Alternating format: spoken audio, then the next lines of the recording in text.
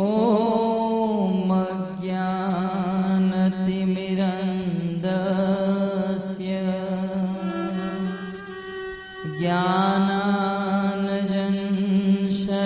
ज्ञानाञ्जनशलाकया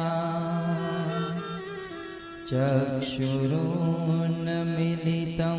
येन तस्मै श्रीगुरुवे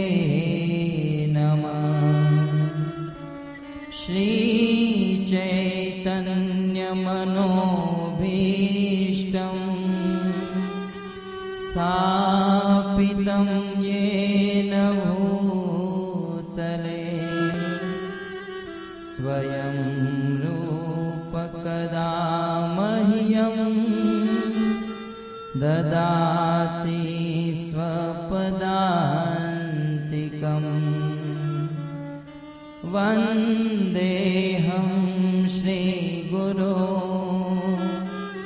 श्रीयुतपदकमलं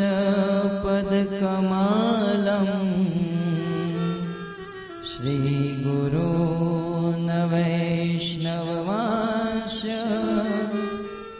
श्रीरूपं सग्रजातं सहगण रघुनाथान्वितं तं सजीवम् साद्वैतं सावधूतं परिजनसहितं कृष्णचैतन्यदेवं श्रीराधा कृष्णपादान्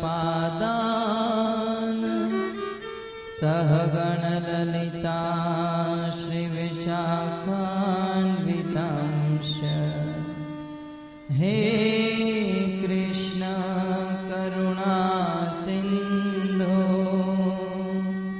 दीनबन्धो जगत्पते गोपेश गोपिकान्त राधाकान्त नमोऽस्तुते तप्तकाञ्चन गौराङ्गी राधे वृन्दावनेश्वरी वृषभानुसुते देवी प्रणमामि हरिप्रिये वाञ्छाकल्पतरुभ्यश्च कृपा सिन्धुभ्य एव च पतितानां पावनेभ्यो वैष्णवेभ्यो नमो नमः। जय श्री कृष्ण चैतन्य प्रभु नित्यानंद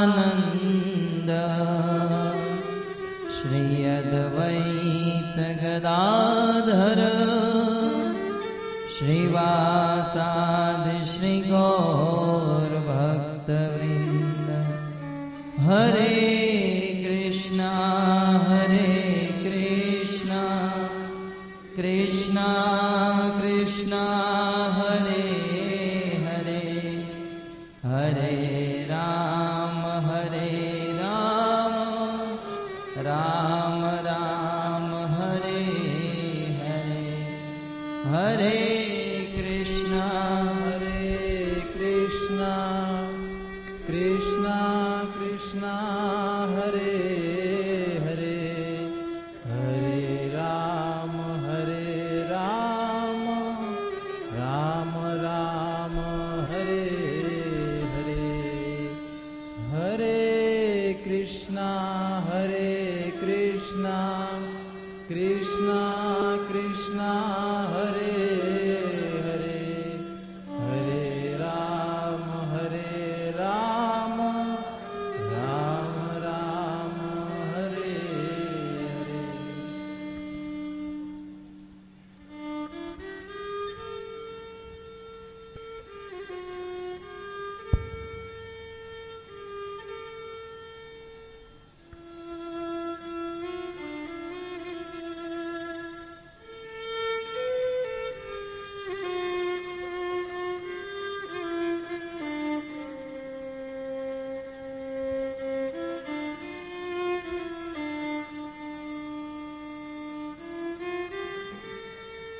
राधे मेरी स्वामिनी,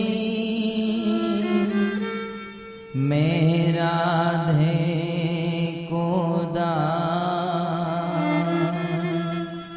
जन्म जन्म मोहे दीजियो, श्री वृंदावनवा।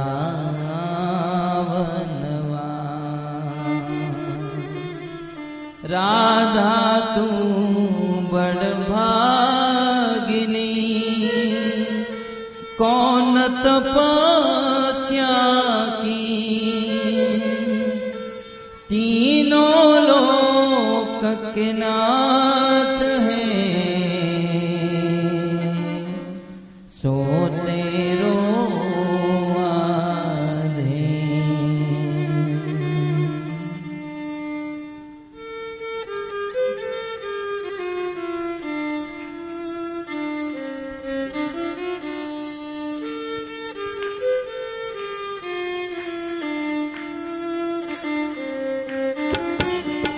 जय राधा माधव कुंज बिहारी, जय राधा माधव कुंज बिहारी, जय राधा माधव कुंज बिहारी। सभी लोग गाइए।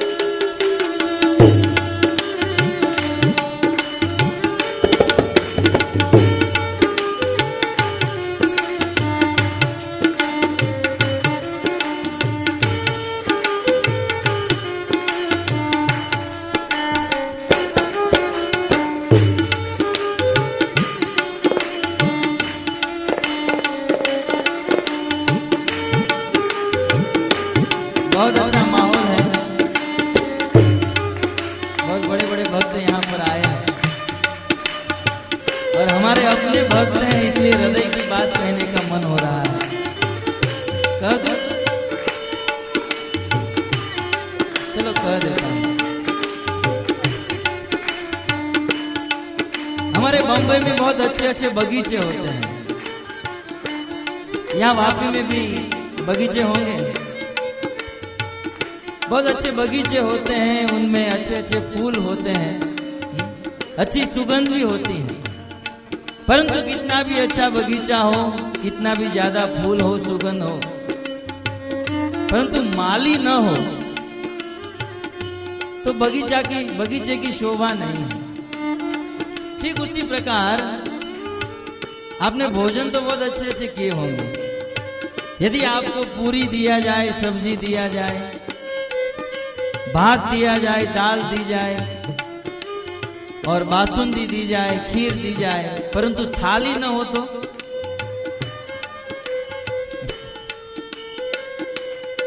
और घर के हो, इसलिए एक बात कह देता हूं, आप कितने भी अच्छे ससुर के जमाए हो, कितने भी बड़े ससुर हो, कितने भी बड़े धनी हो, परंतु यदि साली न हो तो थोड़ी सी कमी लगती है। तो देखिए, कितना भी अच्छा बगीचा हो परंतु माली न हो तो उसकी कोई शोभा नहीं है। कितना भी अच्छा भोजन हो परंतु थाली न हो तो उसकी कोई शोभा नहीं है। कितना भी अच्छा ससुर हो परंतु साली न हो तो उसकी कोई शोभा नहीं है। वैसे ही कितना भी अच्छा भजन हो, आपकी ताली न हो तो कोई शोभा नहीं। जय राधा माधव कुंज बिहारी, जय राधा माधव कुंज बिहारी, जय राधा माधव कुंज बिहारी, जय राधा माधव कुंज बिहारी, जय राधा माधव कुंज बिहारी, जय राधा माधव कुंज बिहारी, जय राधा माधव कुंज बिहारी, जय राधा माधव कुंज बिहारी, गोपी जन वल्लभ गिरिवर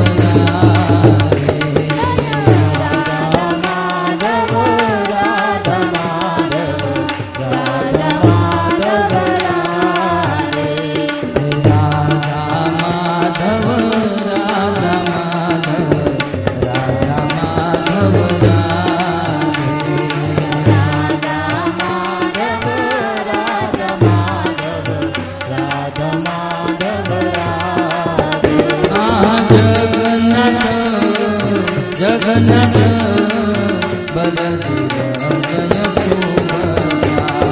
जगन्नाथ जगन्नाथ बलदेवा जय सुभद्रा। बोलो जगन्नाथ जगन्नाथ बलदेवा जय सुभद्रा। जगन्नाथ जगन्नाथ बलदेवा जय सुभद्रा।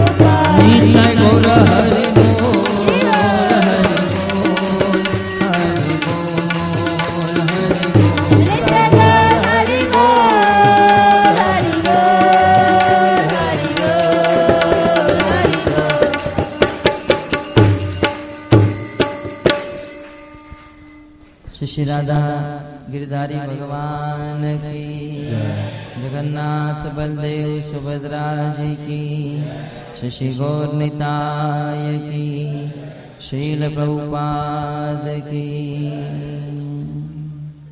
वंशी विभूषित करा नवनीरदाभा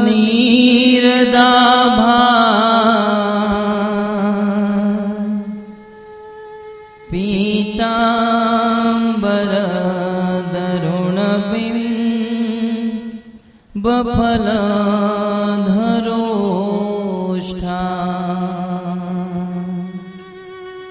पूर्णेन्दु सुंदर मुखा अरविंद नेत्रा कृष्णात् परं किमपि तत्व अहं न जाने। यस्या कदापि वसनान् चलखेलनोत्थ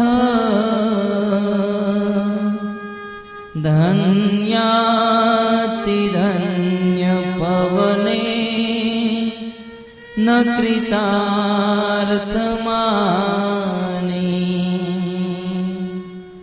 योगी मधुर्गमगति मधुसूदनोऽपि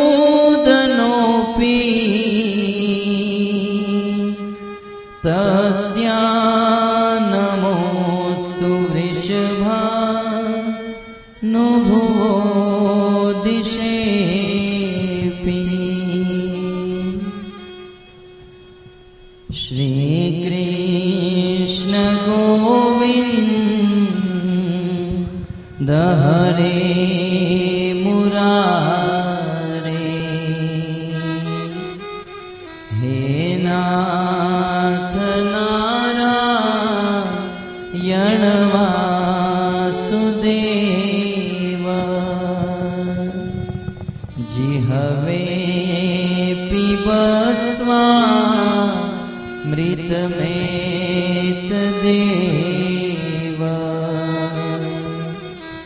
गोविन्द दामोदर माधवेति प्रचोदिताये न पुरा सरस्वती वितन्वताज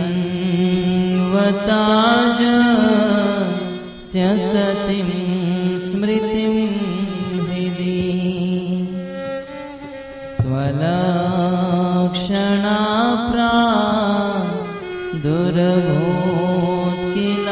प्रादुर्भूत्किलास्यत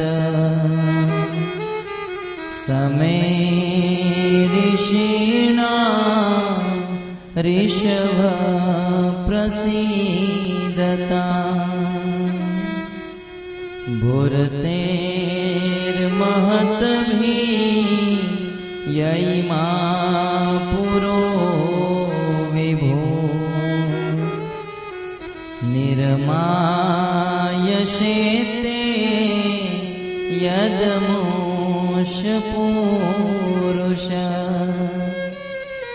भुङ्क्तेर्गुणनशो षोडशात्मक सोलङ्कसृष्ट भगवान् वचांसि मे।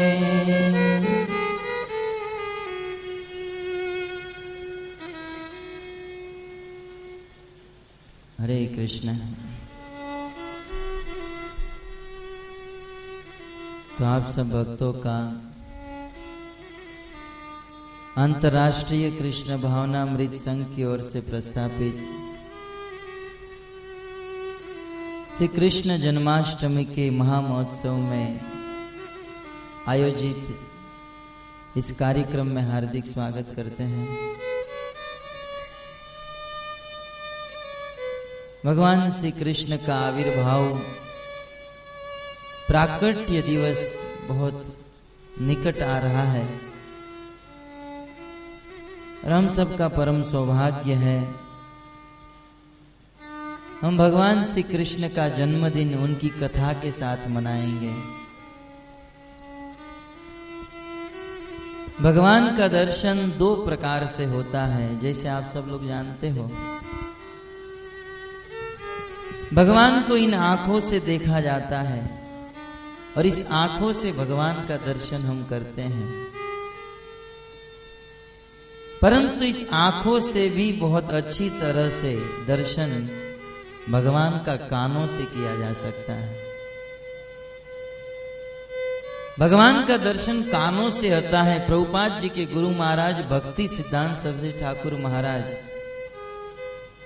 कई बार यह कहा करते थे, कानों से दर्शन कीजिए। और इस आंखों से हम भगवान को क्या देख सकते हैं? ये जड़ इंद्रियां है और ये जड़ आंखों के द्वारा चिन्मयी आध्यात्मिक सुपर सोल भगवान को हम नहीं देख सकते हैं। प्रभुपाद जी अक्सर कहा करते थे, भगवान को देखने का प्रयास मत करो, भगवान को देखने का प्रयास मत करो। जीवन में ऐसा कार्य करो जिससे भगवान आपको देखने के लिए तड़प जाए, भगवान भी लालायित हो जाए कि मैं भी उस भक्त का दर्शन करूंगा। जिस कार्य करने के लिए भक्तों हम सब जुटे हैं, जिस भगवान की कथा सुनने के लिए हम सब बैठे हैं, यह कथा सुनने मात्र से भगवान हमें देखने के लिए सामने प्रकट हो जाते हैं। मैं नहीं कहता हूं, भागवत के प्रारंभ में ही भागवत के प्रणेता वेद व्यास जी साक्षात भगवान कृष्ण के शक्त्यावेश अवतार लिखते हैं कि यह भागवत सुनकर भगवान को प्रकट किया जा सकता है, भगवान का दर्शन कर सकते हैं, भगवान को प्राप्त कर सकते हैं। और उन्होंने यहां तक लिख दिया, भगवान को प्राप्त करने के लिए भागवत सुनने की आवश्यकता नहीं है, भागवत सुनने से भगवान प्राप्त होते हैं, यह तो बहुत दूर की बात है।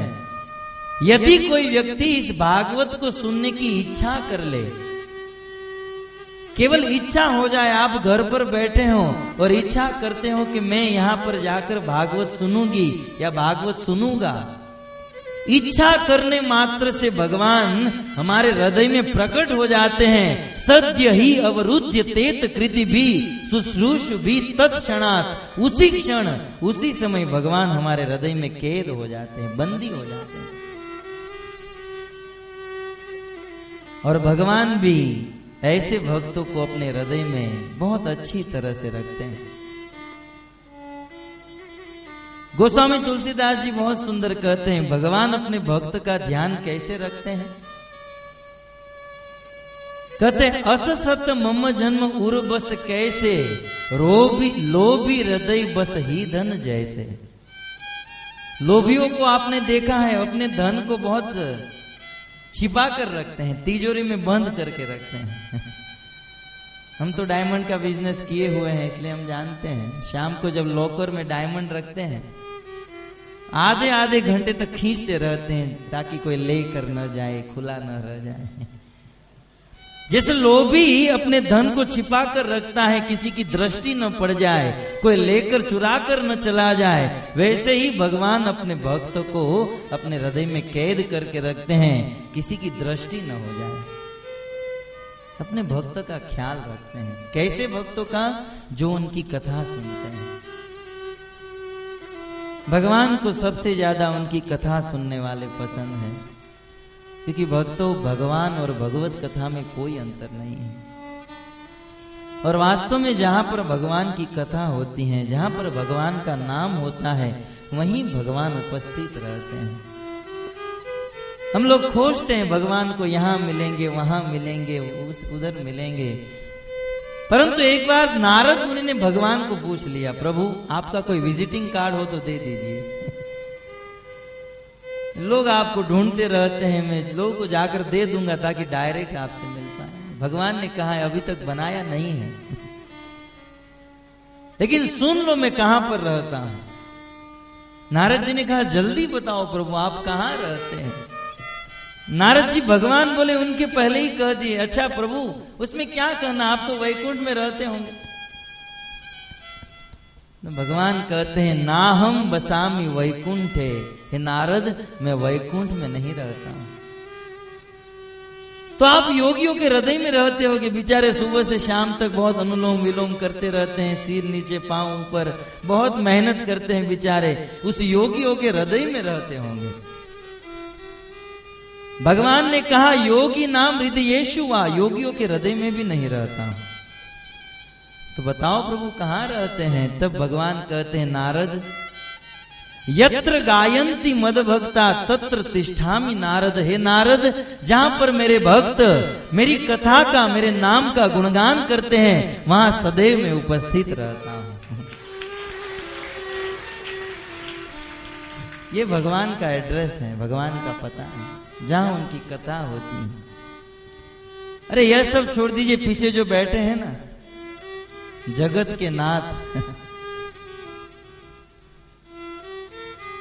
केवल एक दो कमरे के नाथ नहीं है। हम लोग एक दो कमरे के नाथ स्वामी, वो भी भाड़े का घर है, फिर भी अपने आप को बहुत ग्रेट समझते हैं। जगत के नाथ हैं, अनंत कोटि ब्रह्मांड के नाथ। ये जगत के नाथ की इस हालत क्यों हुई आपको पता है? कई लोगों का प्रश्न होगा, भगवान ऐसे क्यों है? कृष्ण का स्वरूप तो बहुत ठीक है, बहुत सुंदर आंखें हैं, हाथ है, चरण कमल है। ये आंखें इतनी बड़ी बड़ी क्यों हो गई? पांव कहां चले गए, हाथ कहां चले गए?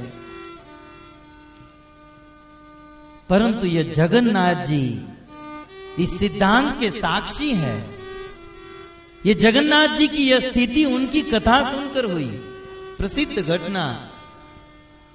भगवान श्री कृष्ण द्वारका में रहने के लिए चले गए, बहुत समय बीत गया और द्वारिका में भगवान श्री कृष्ण की 16,108 पत्नियां थी। आगे इसके बारे में जानेंगे। कुछ लोग प्रश्न करते हैं, इतनी पत्नियां क्यों?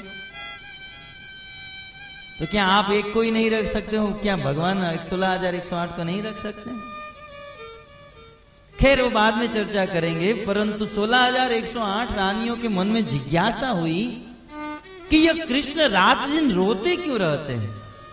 भगवान श्री कृष्ण की द्वारका में यह स्थिति थी, रात दिन रोते रहते थे। यद्यपि धन की कोई कमी नहीं थी, वे जिस महल में रहते थे, द्वारका नगरी में भगवान का महल सोने का बना हुआ था। धन की कोई कमी नहीं थी और पत्नी से भी कोई दुख नहीं मिल रहा था जैसे आज के पतियों को मिलता है। ऐसा नहीं कि 16,108 पत्नियां हैं इसलिए बेचारे बहुत दुखी हैं। आज का पति एक पत्नी को लेकर भी दुखी रहता है। भगवान एक बार कहते थे मुझे पानी चाहिए तो 16,108 ग्लास आकर खड़ा रहा। और हमारी स्थिति 16,108 बार बोलेंगे तब एक बार पानी आएगा।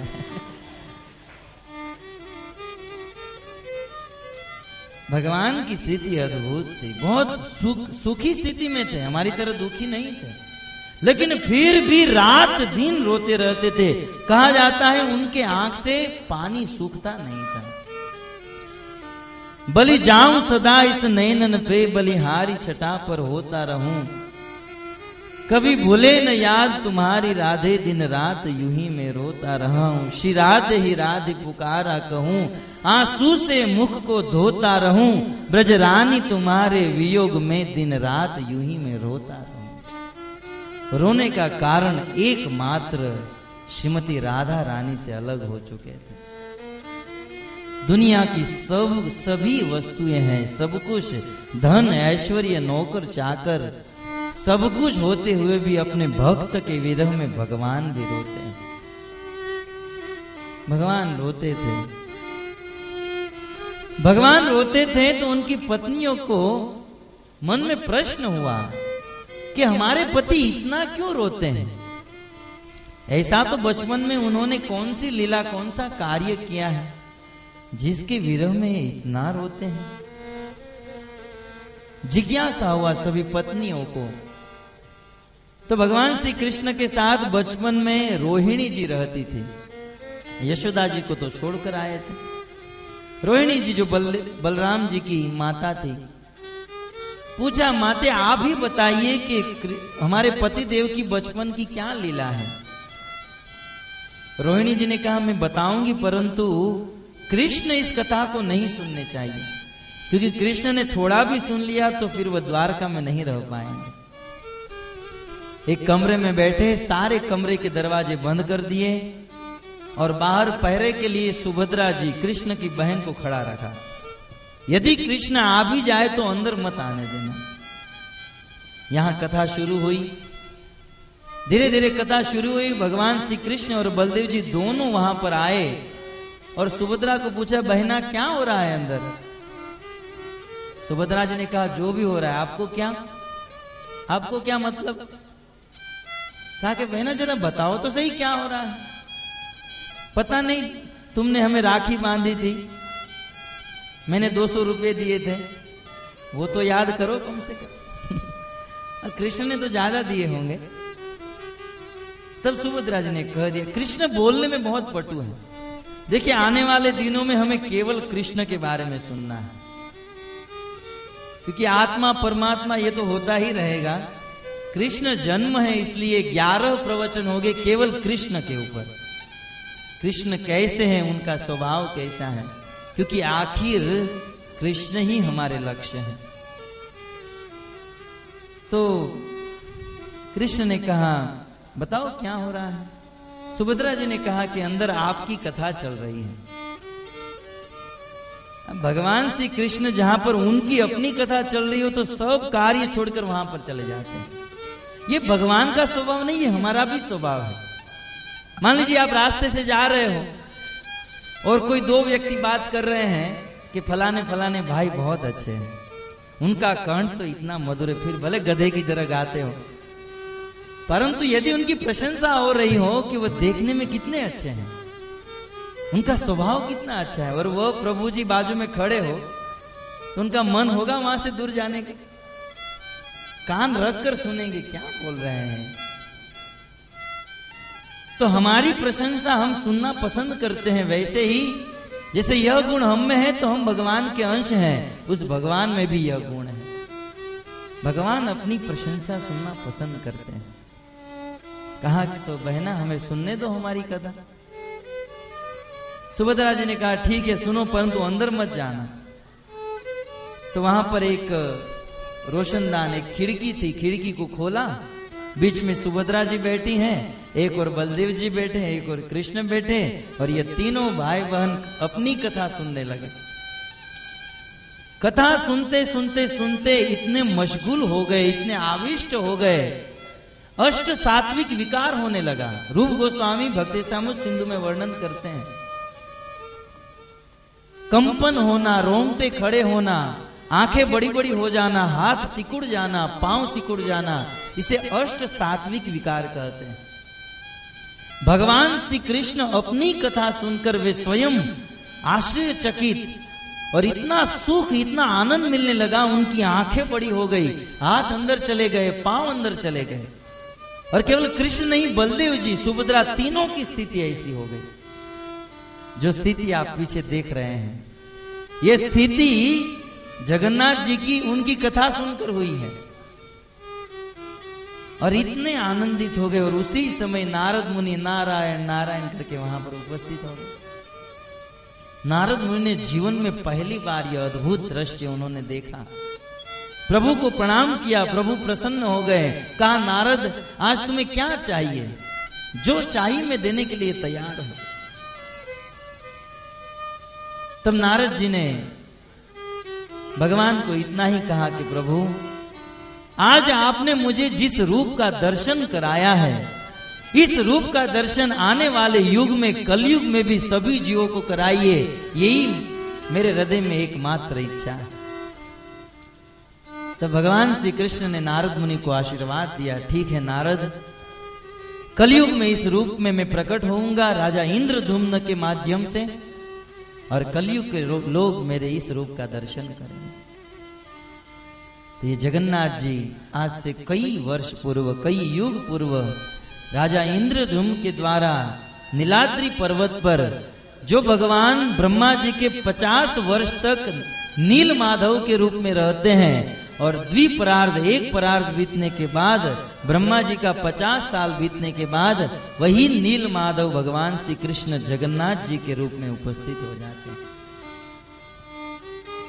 तो ये है जगन्नाथ जी। जगन्नाथ जी की यह स्थिति उनकी कथा सुनकर हुई। भगवान को अपनी कथा सुनने में बहुत आनंद आता है, इसलिए हमें भी भगवान की कथा सुनाने में बहुत आनंद आता है। वैसे तो हम कथा सुनाते रहते हैं, प्रतिदिन कथा होती है, परंतु मेरा बहुत बड़ा सौभाग्य है कि इस वापी क्षेत्र में मुझे कृष्ण के बारे में बोलना है। वैसे तो हम बोलते रहते हैं, राजा चित्रकेतु हो, ध्रुव हो, प्रहलाद हो, अन्य अन्य भक्तों का चरित्र भागवत से, परंतु कृष्ण के विषय में बोलना एक हृदय की अपनी आनंद, एक प्रसन्नता है। श्रीमद् भागवत में 10 विषय वस्तु है। जैसे भगवत गीता में 5 विषय वस्तु, आप सब लोग, क्योंकि कमलोचन प्रभु आते हैं इसलिए भगवत गीता तो पिला दिया होगा आप सबको।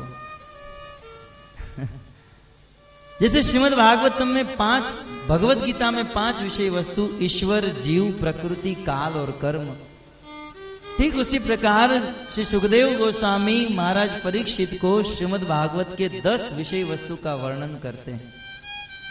भागवत में 10 तत्व का वर्णन है, और वे 10 हैं। अत्र सर्ग विसर्गस्य स्थानम पोषणम उतय मनवंतरेशानु कथा निरोधो मुक्ति आश्रय। पहला तत्व है सर्ग, किस प्रकार इस संसार की सृष्टि हुई भगवान के द्वारा। दूसरा विषय है विसर्ग, किस प्रकार ब्रह्मा जी ने यह सृष्टि बनाई। और तीसरा विषय है स्थानम, इस सृष्टि में कौन सा स्थान कहां पर है, इस विषय में यह वर्णन किया गया है श्रीमद् भागवत के 5वें स्कंद में। तत्पश्चात पोषणम, किस प्रकार से भक्ति में भक्तों का पोषण होता है। तत्पश्चात उतय, उति कर्म वासना, उतय का अर्थ होता है कर्म की वासना। हम कैसा कर्म करते हैं और उसका फल कैसा मिलता है, इस तत्व में इसका निरूपण किया गया है। तत्पश्चात मनवंतर की कथा, चाक्षुष मनवंतर में भगवान अजीत का अवतार, जिन्होंने समुद्र मंथन और गजेंद्र का उद्धार भगवान हरि के द्वारा। मनवंतरेश ईशानु कथा, फिर भगवान के अवतार की कथा, और फिर निरोध, और तत्पश्चात मुक्ति, किस प्रकार से मुक्ति होती है नव योगेंद्र के द्वारा। भगवान ऋषभदेव के 100 पुत्र हुए, जिनमें से सबसे बड़े थे राजा भरत, जिन्होंने 3 जन्म में भगवान को प्राप्त किया, और 9 पुत्र 9 द्वीप के राजा हुए, 81 पुत्र कर्मकांडी ब्राह्मण हुए, और बाकी के 9 पुत्र 9 योगेश्वर हुए। कवि हरि अंतरिक्ष प्रबुद्ध पिपलायन, आविर होत्र द्रुमिल चमस कर भाजन, ये 9 ऋषि मुनि भगवान ऋषभदेव के पुत्र हुए, और इस ऋषि मुनियों के द्वारा मुक्ति तत्व का वर्णन हुआ, किस प्रकार से मुक्ति प्राप्त कर सकते हैं। और भागवत का अंतिम विषय आश्रय तत्व माना गया है। निरोध मुक्ति आश्रय, आश्रय का अर्थ होता है हम सब जीवों का, इस संसार का कुछ आश्रय है,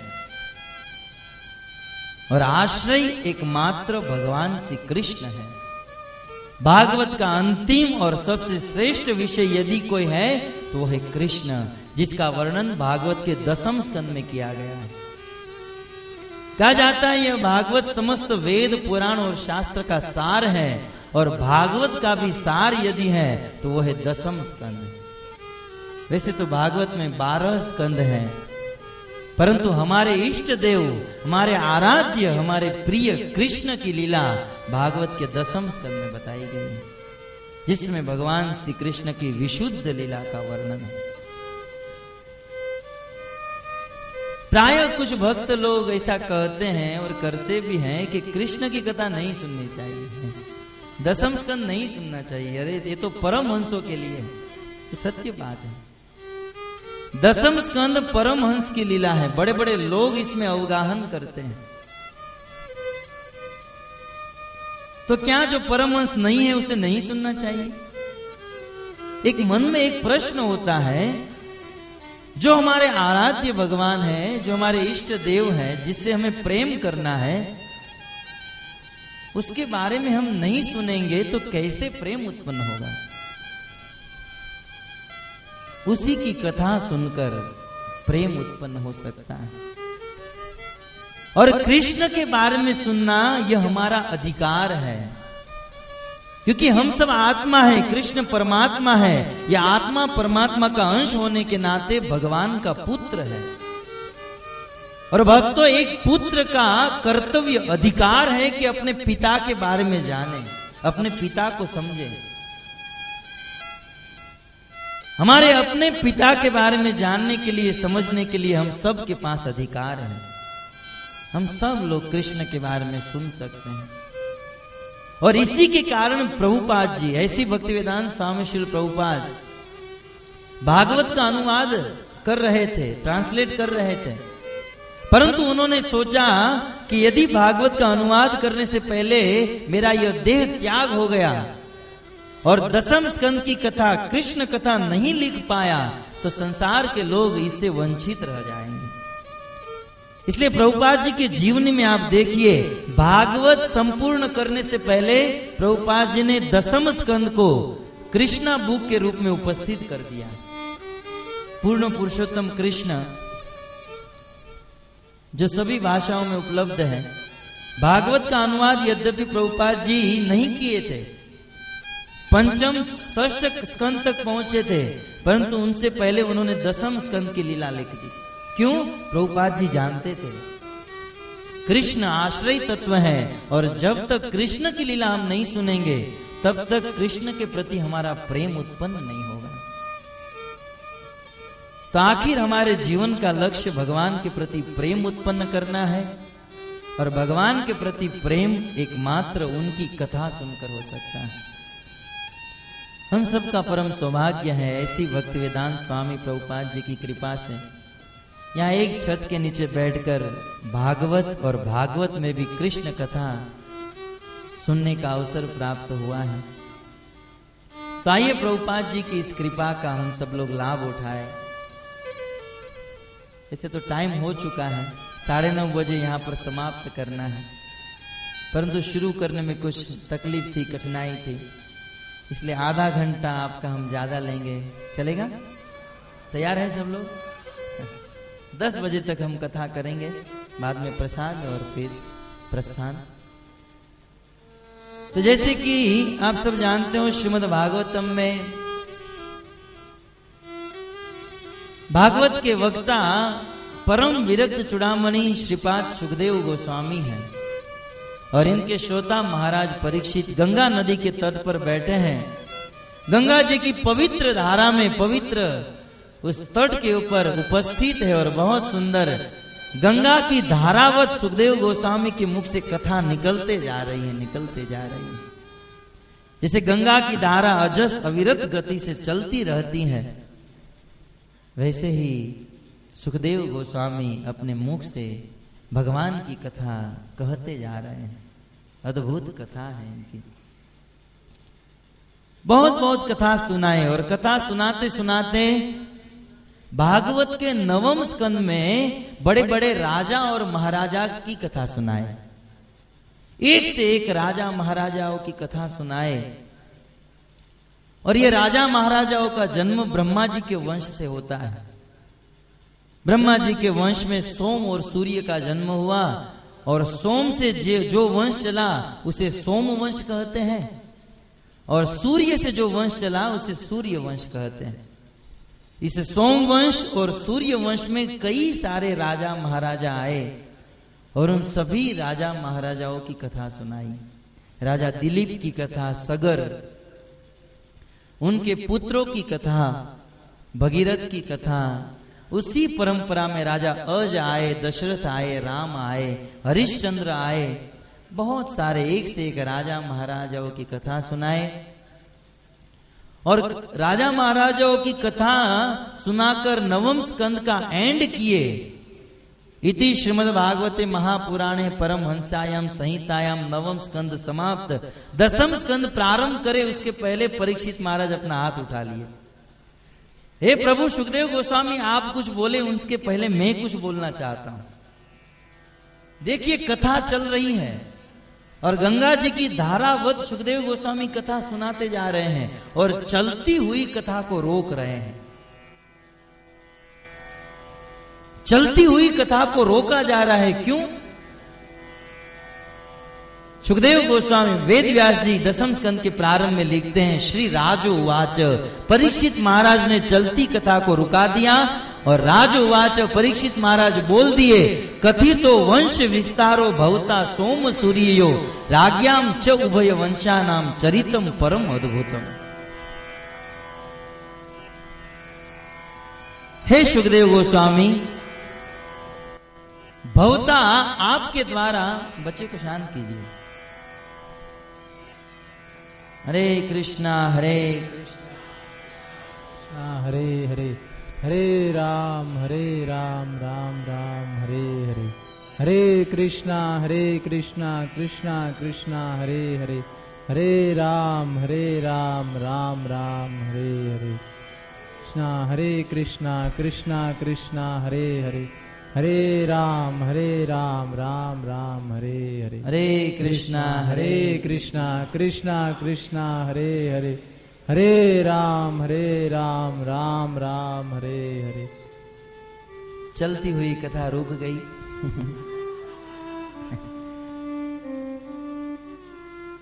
लेकिन यहां रुकने में और वहां रुकने में बहुत अंतर है। यहां रुककर श्रोता और वक्ता डिस्टर्ब हो गए, परंतु वहां पर कथा रुकी तो कृष्ण कथा मिली, नहीं तो वही राजा महाराजा की कथा घिस रहे थे।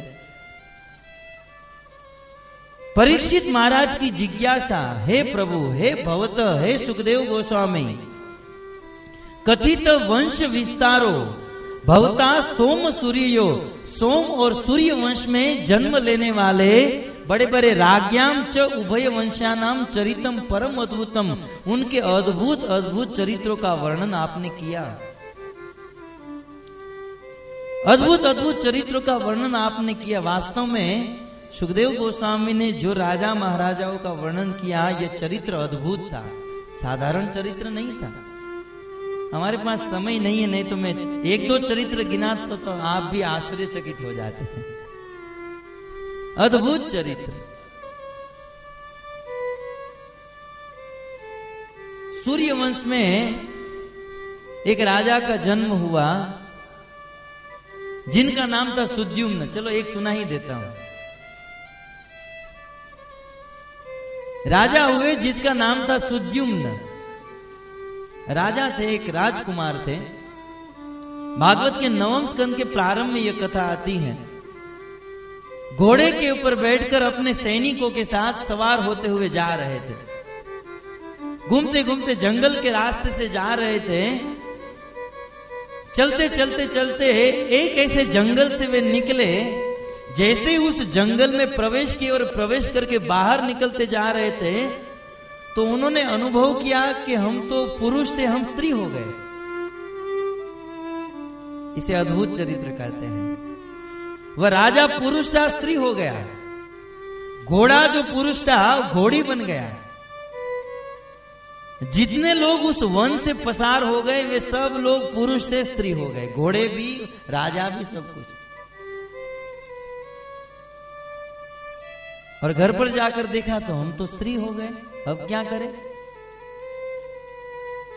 तब बहुत बहुत पता लगाया कि ये स्त्री क्यों हो गए। तब जाकर पता चला कि उस वन में गए थे जहां पर शिव जी और पार्वती रहते हैं। और इस वन की कथा भागवत के 5वें स्कंद में सुखदेव गोस्वामी सुनाते हैं। इसे इलावृत वर्ष कहा जाता है। ये इलावृत वर्ष था। 9 वर्ष, 9 इस संसार में 9 लोक है, उसमें एक इलावृत वर्ष।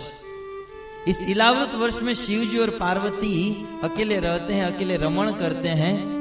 और यहां पर शिव जी ने श्राप दिया है कि इस स्थान में जो भी आएगा वह स्त्री बन जाएगा। शिव जी का श्राप था। और उसी जगह से यह राजा सुद्युम्न निकले तो स्त्री हो गए। अब क्या करें।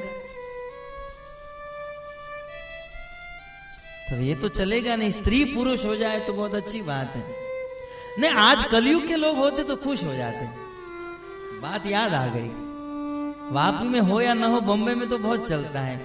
लड़के जो होते हैं बाल लंबे लंबे करते हैं, यहां तक आज तो बहुत सारे लोग करते हैं। यद्यपि लड़कों का नाम छोटा, बाल छोटा होना चाहिए, परंतु बड़े बड़े बाल होते हैं। कान में बाली भी पहनते हैं।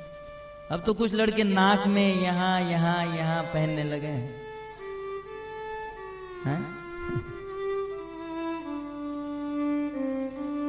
कुछ लड़के बड़ी बड़ी लड़की की तरह चोटी भी रखते हैं, बाल भी रंगवाते हैं, हाथ में मेहंदी भी रखते हैं। लड़के लड़की बनना चाहते हैं और उससे बिल्कुल उल्टा लड़की लड़का बनना चाहती है।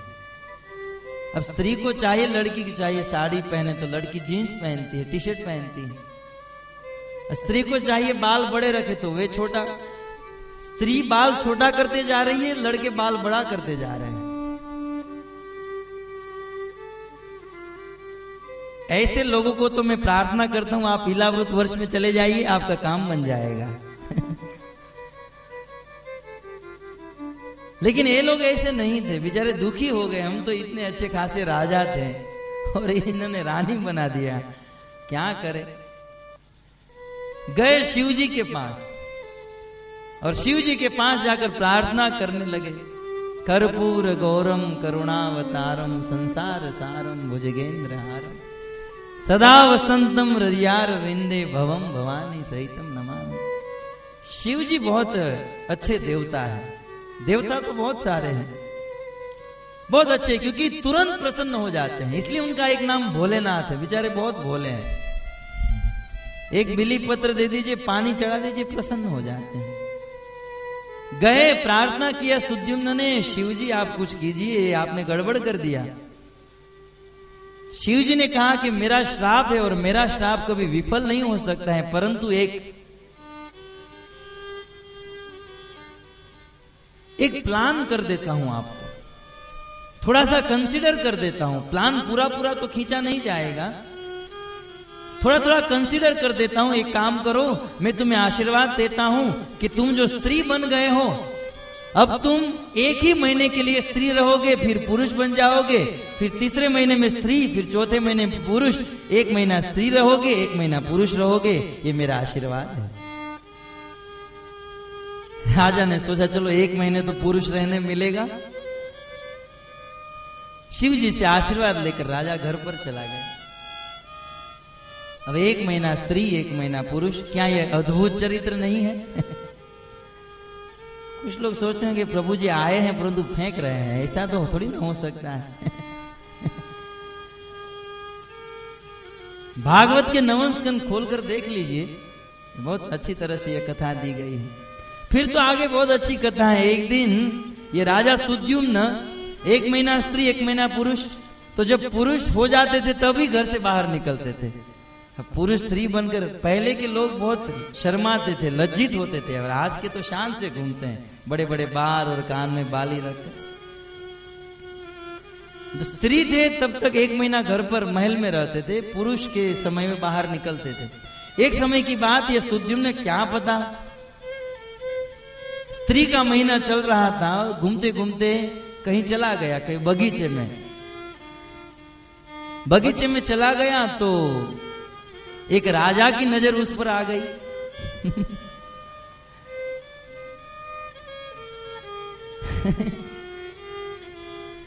राजा ने कहा मुझसे विवाह करो। राजा कौन? बुध ही था। बुध, हाँ बुध था।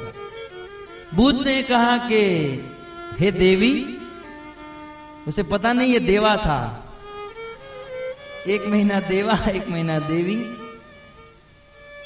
देवी आपका, मेरा मन आपके ऊपर आ चुका है, मेरे से विवाह करो आप। देवी भी क्या पता कौन से भाव में थी, ठीक है चलो कर लेते हैं। विवाह कर लिया, दूसरे महीने पता चला ये तो पुरुष हो गया। फिर बुध ने भगवान से आराधना की, प्रभु ये सब बंद करो और इसे स्टेबल करो, स्त्री बना दो कम से कम मेरे लिए। फिर दोनों का संग हुआ और उससे जन्म हुआ पुरुरवा महाराज का, जिसकी कथा भागवत के 9वें और 11वें स्कंद में है। और इला के पुत्र होने के कारण उनका एक नाम एल भी हुआ।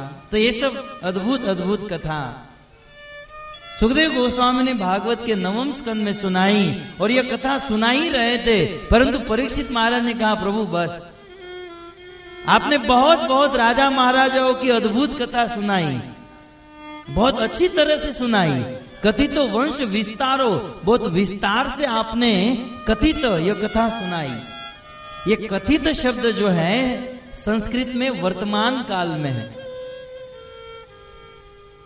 आप बहुत अच्छी कथा सुना रहे हैं,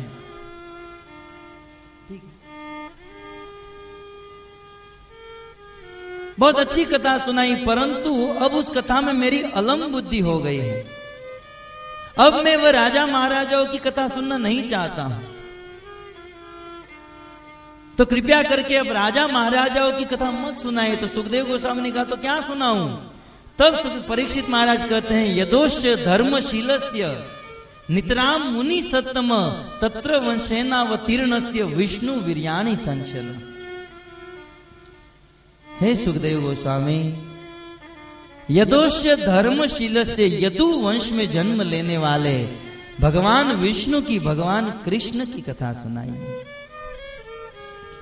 देखिए भागवत के प्रत्येक श्लोक में बहुत मर्म छिपा हुआ है। क्या पता, मुझे नहीं पता है यहां पर कितने पुराने भक्त हैं, नए हैं, नहीं तो भक्तों के बीच में इसकी व्याख्या अद्भुत हो। एक एक श्लोक के पीछे 10-10 घंटा बोला जा सकता है। हमारे आचार्यों ने बहुत बहुत लिखा है इस पर। परंतु यथा योग्य यहाँ पर व्याख्या की जाएगी। कहते हैं यदोश्य धर्मशीलस्य नितराम मुनि सत्तम, हे मुनि सत्तम। परीक्षित महाराज सुखदेव गोस्वामी को मुनि सत्तम कह रहे हैं। सत्तम का अर्थ होता है श्रेष्ठ, और मुनि का अर्थ होता है मनन करने वाला। मुनय, श्रीपाद श्रीधर स्वामी अपनी टीका में लिखते हैं मुनय मननशीला, और श्रीपाद शंकराचार्य भी इस बात का समर्थन करते हैं। मुनय, मुनि का अर्थ होता है मननशीला, जो मनन करे उसे मुनि कहते हैं। तो इस पर यदि विचार करें, देखिए भागवत पर विचार होना चाहिए, ऐसा नहीं सुन लिया तो प्रसाद लेकर घर पर। देखिए एक शब्द के ऊपर कितना विचार होता है, वैसे प्रत्येक श्लोक के प्रत्येक शब्द पर विचार होता है। मुनय मननशीला, मुनि का अर्थ होता है मनन करने वाला। सुखदेव गोस्वामी को मुनि कहा गया।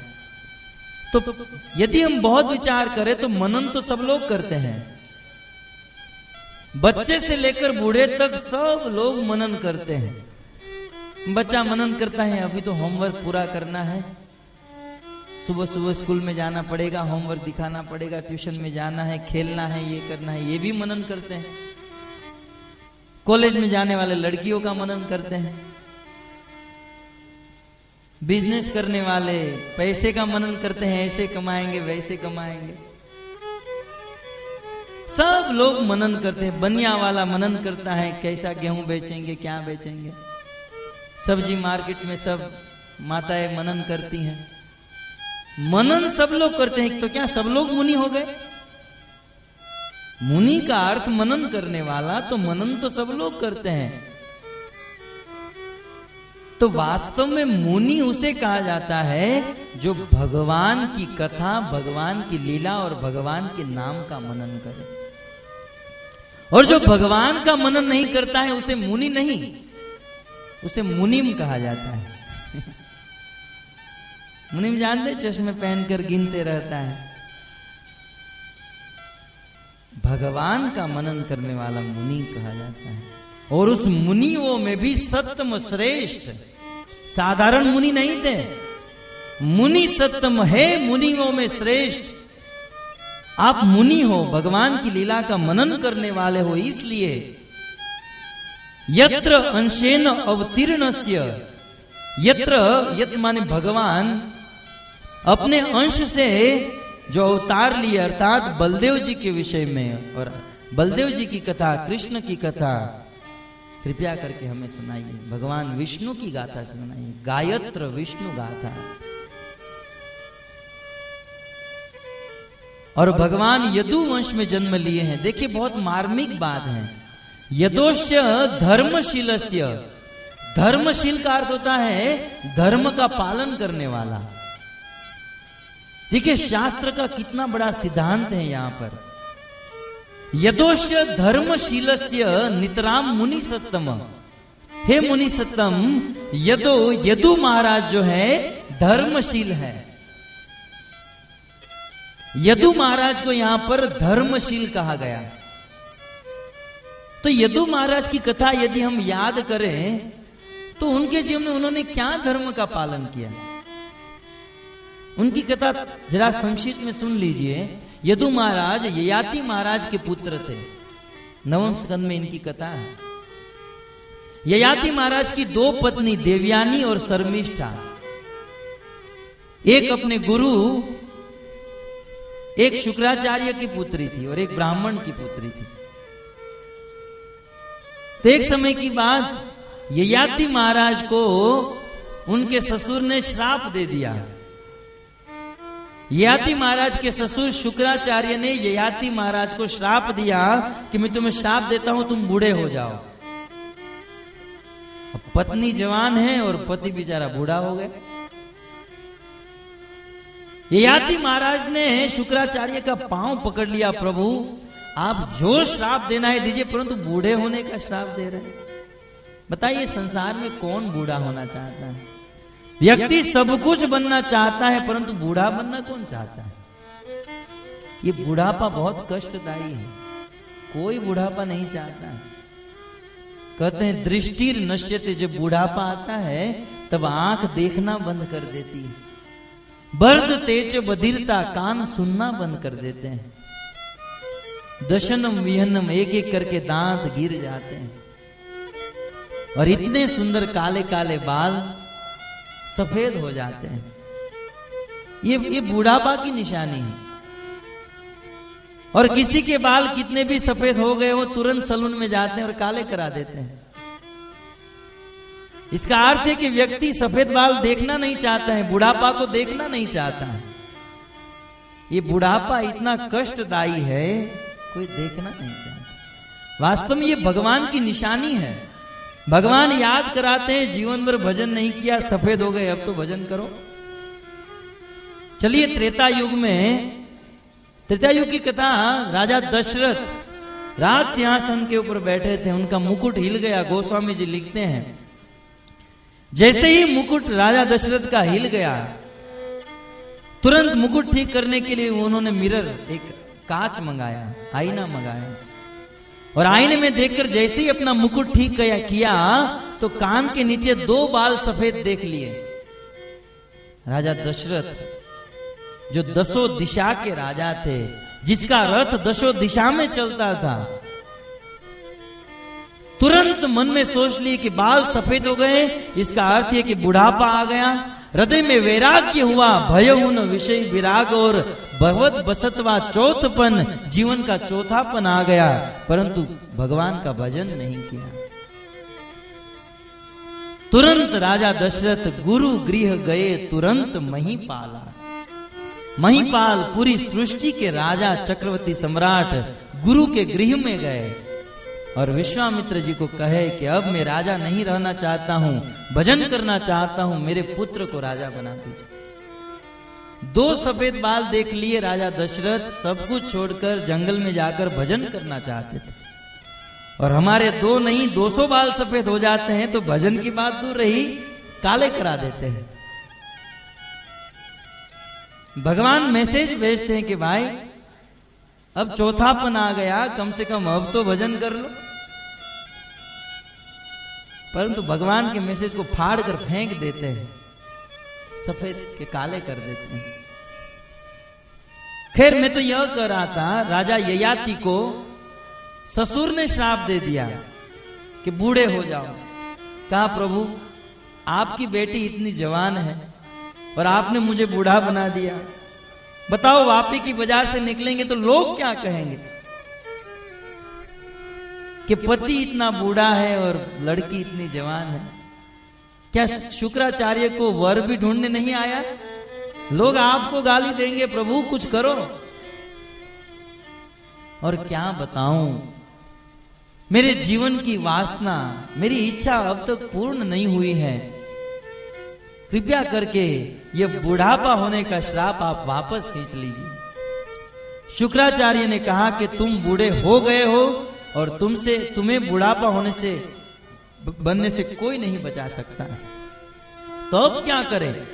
तब कहा कि एक आशीर्वाद देता हूं, तुम्हारे 4 पुत्र हैं, 4 पुत्र में से कोई भी यदि अपनी जवानी दे दे और खुद बुढ़ापा स्वीकार कर ले तो तुम जवान हो सकते हो। ययाति महाराज खुश हो गए और तुरंत सोचा कि 4 है, 1 नहीं 4 है, 4 में से 1 तो अपनी जवानी दे देगा। ययाति महाराज गए अपने पुत्रों के पास। सबसे पहले यदु महाराज के पास गए। यदु, यहां पर यदु महाराज को धर्मशील कहा गया है। इस यदु महाराज के पास ययाति जी गए और कहा बेटा जीवन में आज तक तेरे से कुछ नहीं मांगा हूं, आज मैं तुमसे कुछ मांगने जा रहा हूं। बोलिए पिताजी क्या चाहिए? तब ययाति महाराज ने कहा बेटा तुम अपनी जवानी मुझे दे दो और मेरा बुढ़ापा तुम ले लो, मैं तुम्हारी जवानी जीना चाहता हूं। तब ययाति महाराज ने टके से जवाब दे दिया पिताजी जो कुछ चाहिए वो मांग लो, परंतु जवानी में तुम्हें नहीं दूंगा।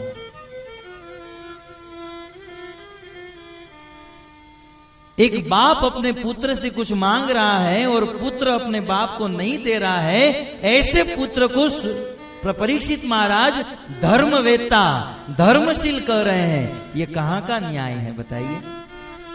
हो सकता है मन में प्रश्न कि जो बालक अपने पिता की इच्छा पूरी नहीं करता है, उस बालक को धर्मशील क्यों कहा गया? इस संसार में भी ऐसा होता है, कई पिताओं की कामना होती है मेरा बेटा इंजीनियर बने, डॉक्टर बने, ये बने, वो बने, परंतु बेटा बनता नहीं है, इच्छा पूर्ण नहीं करता। तो यदु महाराज को यदोश्य धर्मशील से, यदु महाराज धर्म का पालन करने वाले क्यों? पृष्टि संप्रदाय के एक आचार्य जिनका नाम है वल्भाचार्य, वल्भाचार्य जी ने इसका उत्तर देते हुए बहुत सुंदर अपनी सुबोधिनी नामक टीका में लिखा है। सुबोधिनी में वल्भाचार्य जी लिखते हैं, यह सत्य है, यदु महाराज धर्मवेत्ता है, धर्म का पालन करने वाले हैं। क्यों? क्योंकि यदु महाराज ने अपने पिता को ना कहने से पहले सोचा कि यदि मैं मेरे पिता को मेरी जवानी दे दूंगा तो यह जवानी से मेरी मां के साथ संभोग करेंगे, जिससे मेरे पिता भी नरक में जाएंगे और मेरी मां भी नरक में जाएगी। और यदि ये जवानी मैं रखूंगा तो मैं भगवान की भक्ति करूंगा, जिससे मेरा भी उद्धार होगा और मेरे मां और पिता का भी उद्धार हो जाएगा।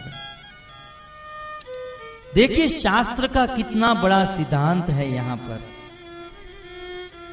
जैसे इस संसार में कई सारे ऐसे पिता होते हैं जो अपने पुत्र से कुछ भौतिक कामना रखते हैं, ये बड़ा होगा, डॉक्टर बनेगा, इंजीनियर बनेगा, वकील बनेगा, पैसे कमाएगा। परंतु कुछ लड़के होते हैं यह न बनकर भक्त बन जाते हैं।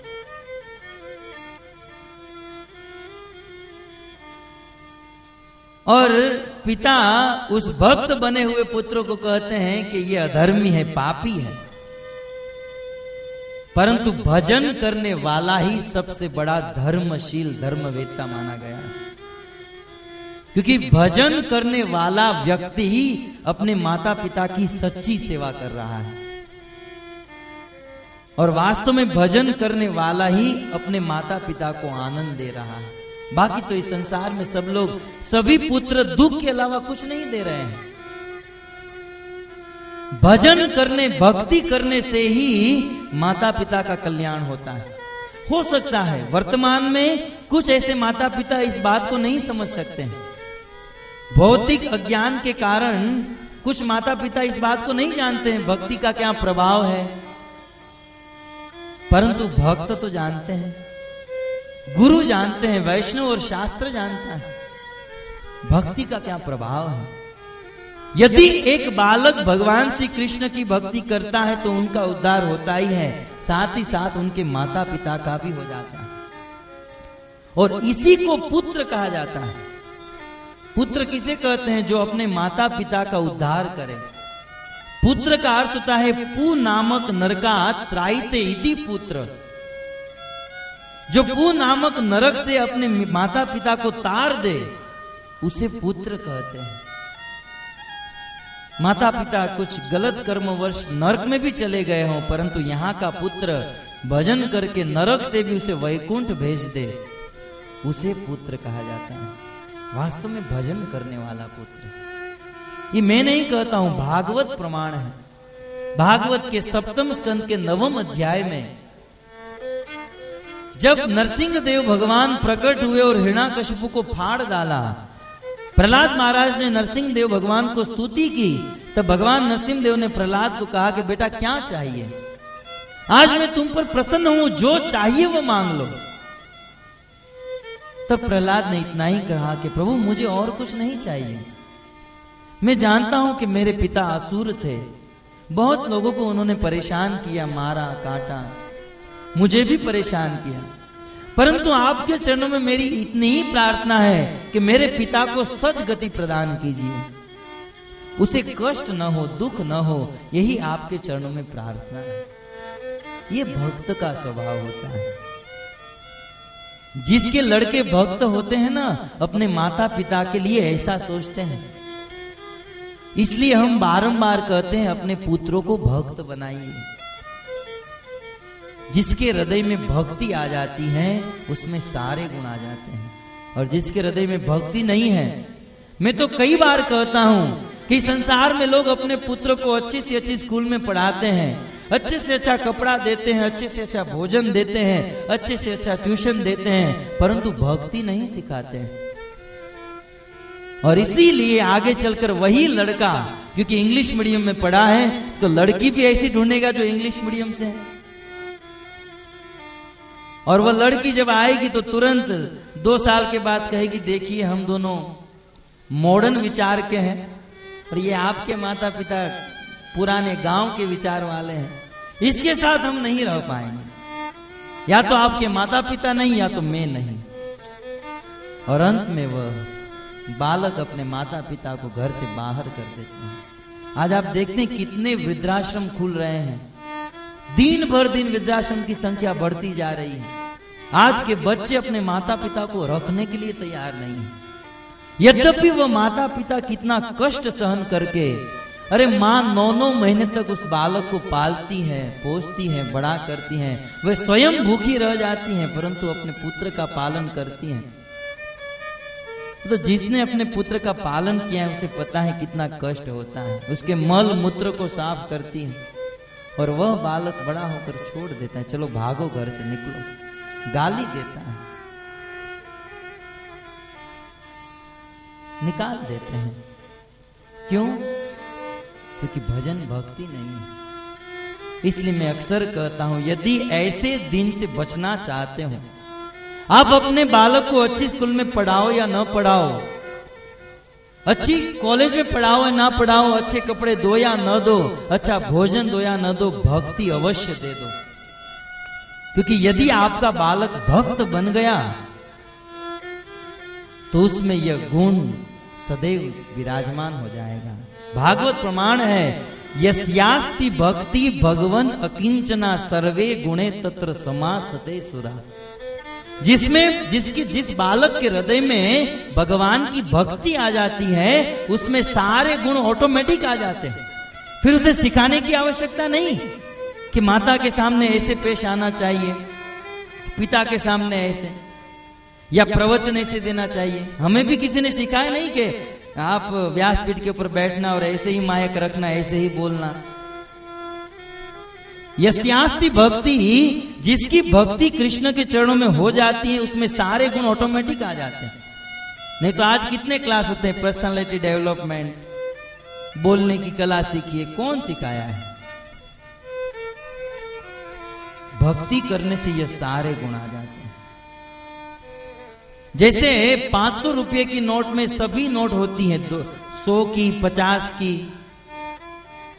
और चिल्लर भी होते हैं, वैसे भगवान की भक्ति में सारे गुण होते हैं। यदि बालक भक्ति करने लगा तो वे अवश्य अपने माता पिता को रखेगा। इसलिए यदि अच्छी अच्छी स्कूल में पढ़ाइए, भोजन दीजिए, कपड़े दीजिए, आपके बच्चे आपको रखेंगे या नहीं रखेंगे कोई भरोसा नहीं, परंतु भक्ति दे दीजिए, आपके बच्चे आपको रखेंगे, गारंटी हम देते हैं। हम इस्कॉन वाले सर्टिफिकेट देते हैं, भक्त बना दीजिए, आपका पालन अवश्य करेंगे। क्यों? हमें विश्वास है, भगवान के ऊपर विश्वास है, क्योंकि भगवान उनके हृदय में बैठे हैं। अरे जो संसार का पालन करते हैं अपने माता पिता का पालन नहीं करेंगे? अवश्य करेंगे। और माता पिता का पालन करने का अर्थ क्या है ये भी समझना चाहिए। कुछ लोग कहते हैं मेरा बेटा तो भक्ति ही करता है, मेरा पालन नहीं करता है। पहले समझो पालन कैसे होता है। प्रभुपाद जी बहुत सुंदर दृष्टांत देते थे। एक बार एक व्यक्ति बहुत शराब पीता था, उसे कैंसर हो गया। डॉक्टर ने कह दिया कि अब ये शराब पिएगा तो ये तुरंत मर जाएगा। तो एक बार वो व्यक्ति ने अपने पुत्र को, बेटे को बुलाया और कहा जाओ मेरे लिए शराब लेकर आओ। लड़का नहीं गया। वो पिताजी ने दूसरी बार कहा शराब लेकर आओ, तीसरी, चौथी, 10 बार कहा, वो लड़का नहीं गया। अंत में वो पिता गाली देने लगा। आप बताइए क्या शराब उसे देनी चाहिए? शराब देने वाला बालक श्रेष्ठ है या नहीं देने वाला श्रेष्ठ है? क्यों? पिता तो गाली दे रहा है, थप्पड़ भी मारेगा, फिर भी देनी चाहिए? नहीं देनी चाहिए? यही बात भक्ति में है भक्तों। भजन करने में समाज गाली देते हैं, पिता माता अनाप शनाप बोलते हैं, क्यों? क्योंकि वे नहीं जानते हैं। जैसे यह पिता शराब पीने से कितना खतरा है नहीं जानता है, इसलिए पीने की इच्छा करता है। वैसे ही संसार में लोग भजन भक्ति की महिमा नहीं जानते हैं, परंतु हम तो जानते हैं। हमारे माता पिता का, समाज का और देश का कल्याण भगवान की भक्ति करने में है। इसी से देश में एकता आएगी, इसी से भक्ति और प्रेम बढ़ेगा। नहीं तो हमने देखा है कि इस देश को सुखी करने के लिए, देश में शांति लाने के लिए बहुत बड़े बड़े शांति यज्ञ होते हैं, विश्व यज्ञ होते हैं, विश्व शांति हेतु यज्ञ। और कई सारे सैकड़ों ब्राह्मण आते हैं, यज्ञ कराते हैं, किसके लिए? विश्व की शांति लाने के लिए। और आंखों से देखा हुआ अनुभव है कि जो ब्राह्मण विश्व की शांति लाने के लिए यज्ञ करते हैं, यज्ञ करने के बाद वही ब्राह्मण झगड़ते हैं पैसे के लिए। क्या खाक शांति आएगी? यज्ञ कराने वाले ही शांत नहीं है। प्रेम होना चाहिए, और प्रेम मात्र भक्ति से बढ़ सकता है। यदोश्य धर्मशीलस्य, वास्तव में धर्म का वेत्ता, धर्म का पालन करने वाला वही है जो भक्ति करता है। यदु महाराज ने भगवान की भक्ति की, अपने पिता की आज्ञा को ठुकरा दिया। ऐसा नहीं है कि पिता की आज्ञा को ठुकरा दोगे। यदि माता और पिता वेद के विरुद्ध आज्ञा देते हैं तो उसे ठुकरा देनी चाहिए। कई बार हम लोग प्रचार करते हैं और कहते हैं भजन कीजिए, कुछ लोग कहते हैं हमारे माता पिता क्या कहेंगे। अरे माता पिता इसलिए बने हैं क्योंकि हमारे बच्चों को भक्त बना पाए। मैं नहीं कहता हूं, भगवान ऋषभ देव भागवत के 5 स्कंद में कहते हैं, जननी न सस्यात पिता न सस्यात न मोचेन समुपेत मृत्युम। कहते हैं वह मां नहीं है, वह पिता नहीं है जो अपने पुत्र को भक्त न बना सके। वही मां है जो अपने पुत्र को भक्त बना सकती है। इस संसार में देखा गया है कुछ मां और पिता अपने बच्चों को भक्ति नहीं करने देते हैं, भक्ति नहीं सिखाते हैं, परंतु वास्तव में भजन करने वाला ही महान होता है, धर्मवेत्ता होता है। तो यदोश्य धर्मशीलस्य, धर्म का पालन करने वाला। यदु महाराज धर्म का पालन करने वाले थे। हाँ, मैं यह बात कह रहा था, कुछ लोग अपने लड़कों को कहते हैं भक्ति मत कीजिए, मंदिर में जाने वाले लड़कों को भी रोकते हैं, परंतु ऐसे माता पिता की आज्ञा को ठुकरा दिया जाए फिर भी वह धर्म है। जैसे सूरदास जी बहुत सुंदर दृष्टांत देते हैं, प्रहलाद महाराज ने अपने पिता को ठुकरा दिया। प्रहलाद महाराज ने अपने जीवन में कभी भी अपने पिता को पिता नहीं कहा है। यदि पिता को संबोधन देना हुआ तो भागवत में लिखा है, तत् साधु मन्ये असुर वर्य देहि नाम सदा समुद्विग्न धियाम असद्ग्रात हितवात्म मातम गृह मंद कूपम वनम गतो यद हरिमाश्रयेत। इस श्लोक में कहते हैं हे असुर वर्य, पिता नहीं कहते हैं, क्योंकि पिता वो है जो अपने पुत्र को भक्त बनाए, मां वो है जो अपने पुत्र को भक्त बनाए। प्रहलाद ने अपने पिता को त्याग दिया तो क्या उसका नाम बिगड़ गया? प्रहलाद को गाली देते हैं लोग। बलि महाराज ने अपने गुरु को त्याग दिया, क्या गाली देते हैं? फिर भी शास्त्र में अमर हो गए। फिर भी युग के युग बीत गए, समय का समय, दिन के दिन और साल के साल बीत गए। उनका यह देह नष्ट हो गया, परंतु उनकी कीर्ति, उनकी ख्याति नष्ट नहीं हुई, कभी नष्ट नहीं। भक्त की ख्याति कभी नष्ट नहीं होती। अब देखिए, जूनागढ़ में अनेक राजा आए और राज करके चले गए, सालों के साल बीत गए, परंतु आज यदि पूछा जाए कि जूनागढ़ किसका है, नरसिंह मेहता का जूनागढ़। ये है भक्त की ख्याति। मारवाड़ में अनेक राणा आए और राणा राज करके चले गए, परंतु आज यदि पूछा जाए मारवाड़ किसका है, मीराबाई का मारवाड़। पोरबंदर में अनेक अनेक राजा महाराजा आए चले गए, पोरबंदर किसका, तो एक ही स्वर निकलता है, सुदामा का पोरबंदर। भक्तों, भक्त की यह देह रूपी दीवार गिर जाती है, परंतु उनकी ख्याति कभी नष्ट नहीं होती है। मीराबाई ने अपने पति को त्याग दिया, किसके लिए? कृष्ण के लिए। देखिए, भक्ति के लिए, कृष्ण को प्राप्त करने के लिए कुछ भी त्यागा जा सकता है, और उसे धर्म कहते हैं। यहां पर पिता को त्याग दिया, परंतु फिर भी भागवत में उनका नाम आ गया, यदोश्य धर्मशीलस्य, अपने पिता को त्यागने वाला धर्म का वेता। क्यों? क्योंकि कृष्ण के लिए पिता को त्यागा। मीराबाई ने कृष्ण के लिए पति को त्यागा, प्रहलाद ने कृष्ण के लिए पिता को त्यागा। यह है भक्ति का प्रभाव। वो आप लोग घर पर जाकर पिता माता को मत त्याग दीजिएगा। एक बार एक व्यक्ति आया और गुरु महाराज ने पूछा, कैसे हो, माता पिता ठीक तो है ना? तो लड़का कहने लगा, पिता का नाम मत लो, वे हिरण्यकश्यप जैसे हैं। वाह! अब 1-2 महीने से क्या माला जपने लगे हो, पिता हिरण्यकश्यप हो गए? जिसने जन्म दिया है, जिसने तुम्हारा पालन पोषण इतना बड़ा किया है। देखिए, ये सब त्यागने की बात कब है? जब हम शुद्ध भक्त बन जाते हैं। नहीं तो कुछ लोग घर पे जाकर पति से झगड़ा कर बैठेंगे। प्रभु जी ने कहा त्यागो सर्वधर्मान डाइवर्स, पाप हम पर आएगा। भक्ति की चरम सीमा पर, भक्ति की उच्च सीमा पर जब हृदय में कृष्ण के अलावा कुछ न दिखे, केवल कृष्ण ही प्राण प्रिय हो, तब जाकर त्यागा जा सकता है। नहीं तो आज तो कोई एक गाली पे दे देता है तो लाल पीले हो जाते हैं, गाली दे दिया। अभी हम तो आत्मा के स्तर पर भी नहीं है और त्यागने की बात करें तो ये ठीक नहीं है। देखिए, त्यागना जीवन में कभी नहीं चाहिए। हमारे भगवान ने त्यागना नहीं सिखाया है। अर्जुन त्यागना चाहता था, भगवान ने बिठा दिया, युद्ध करो।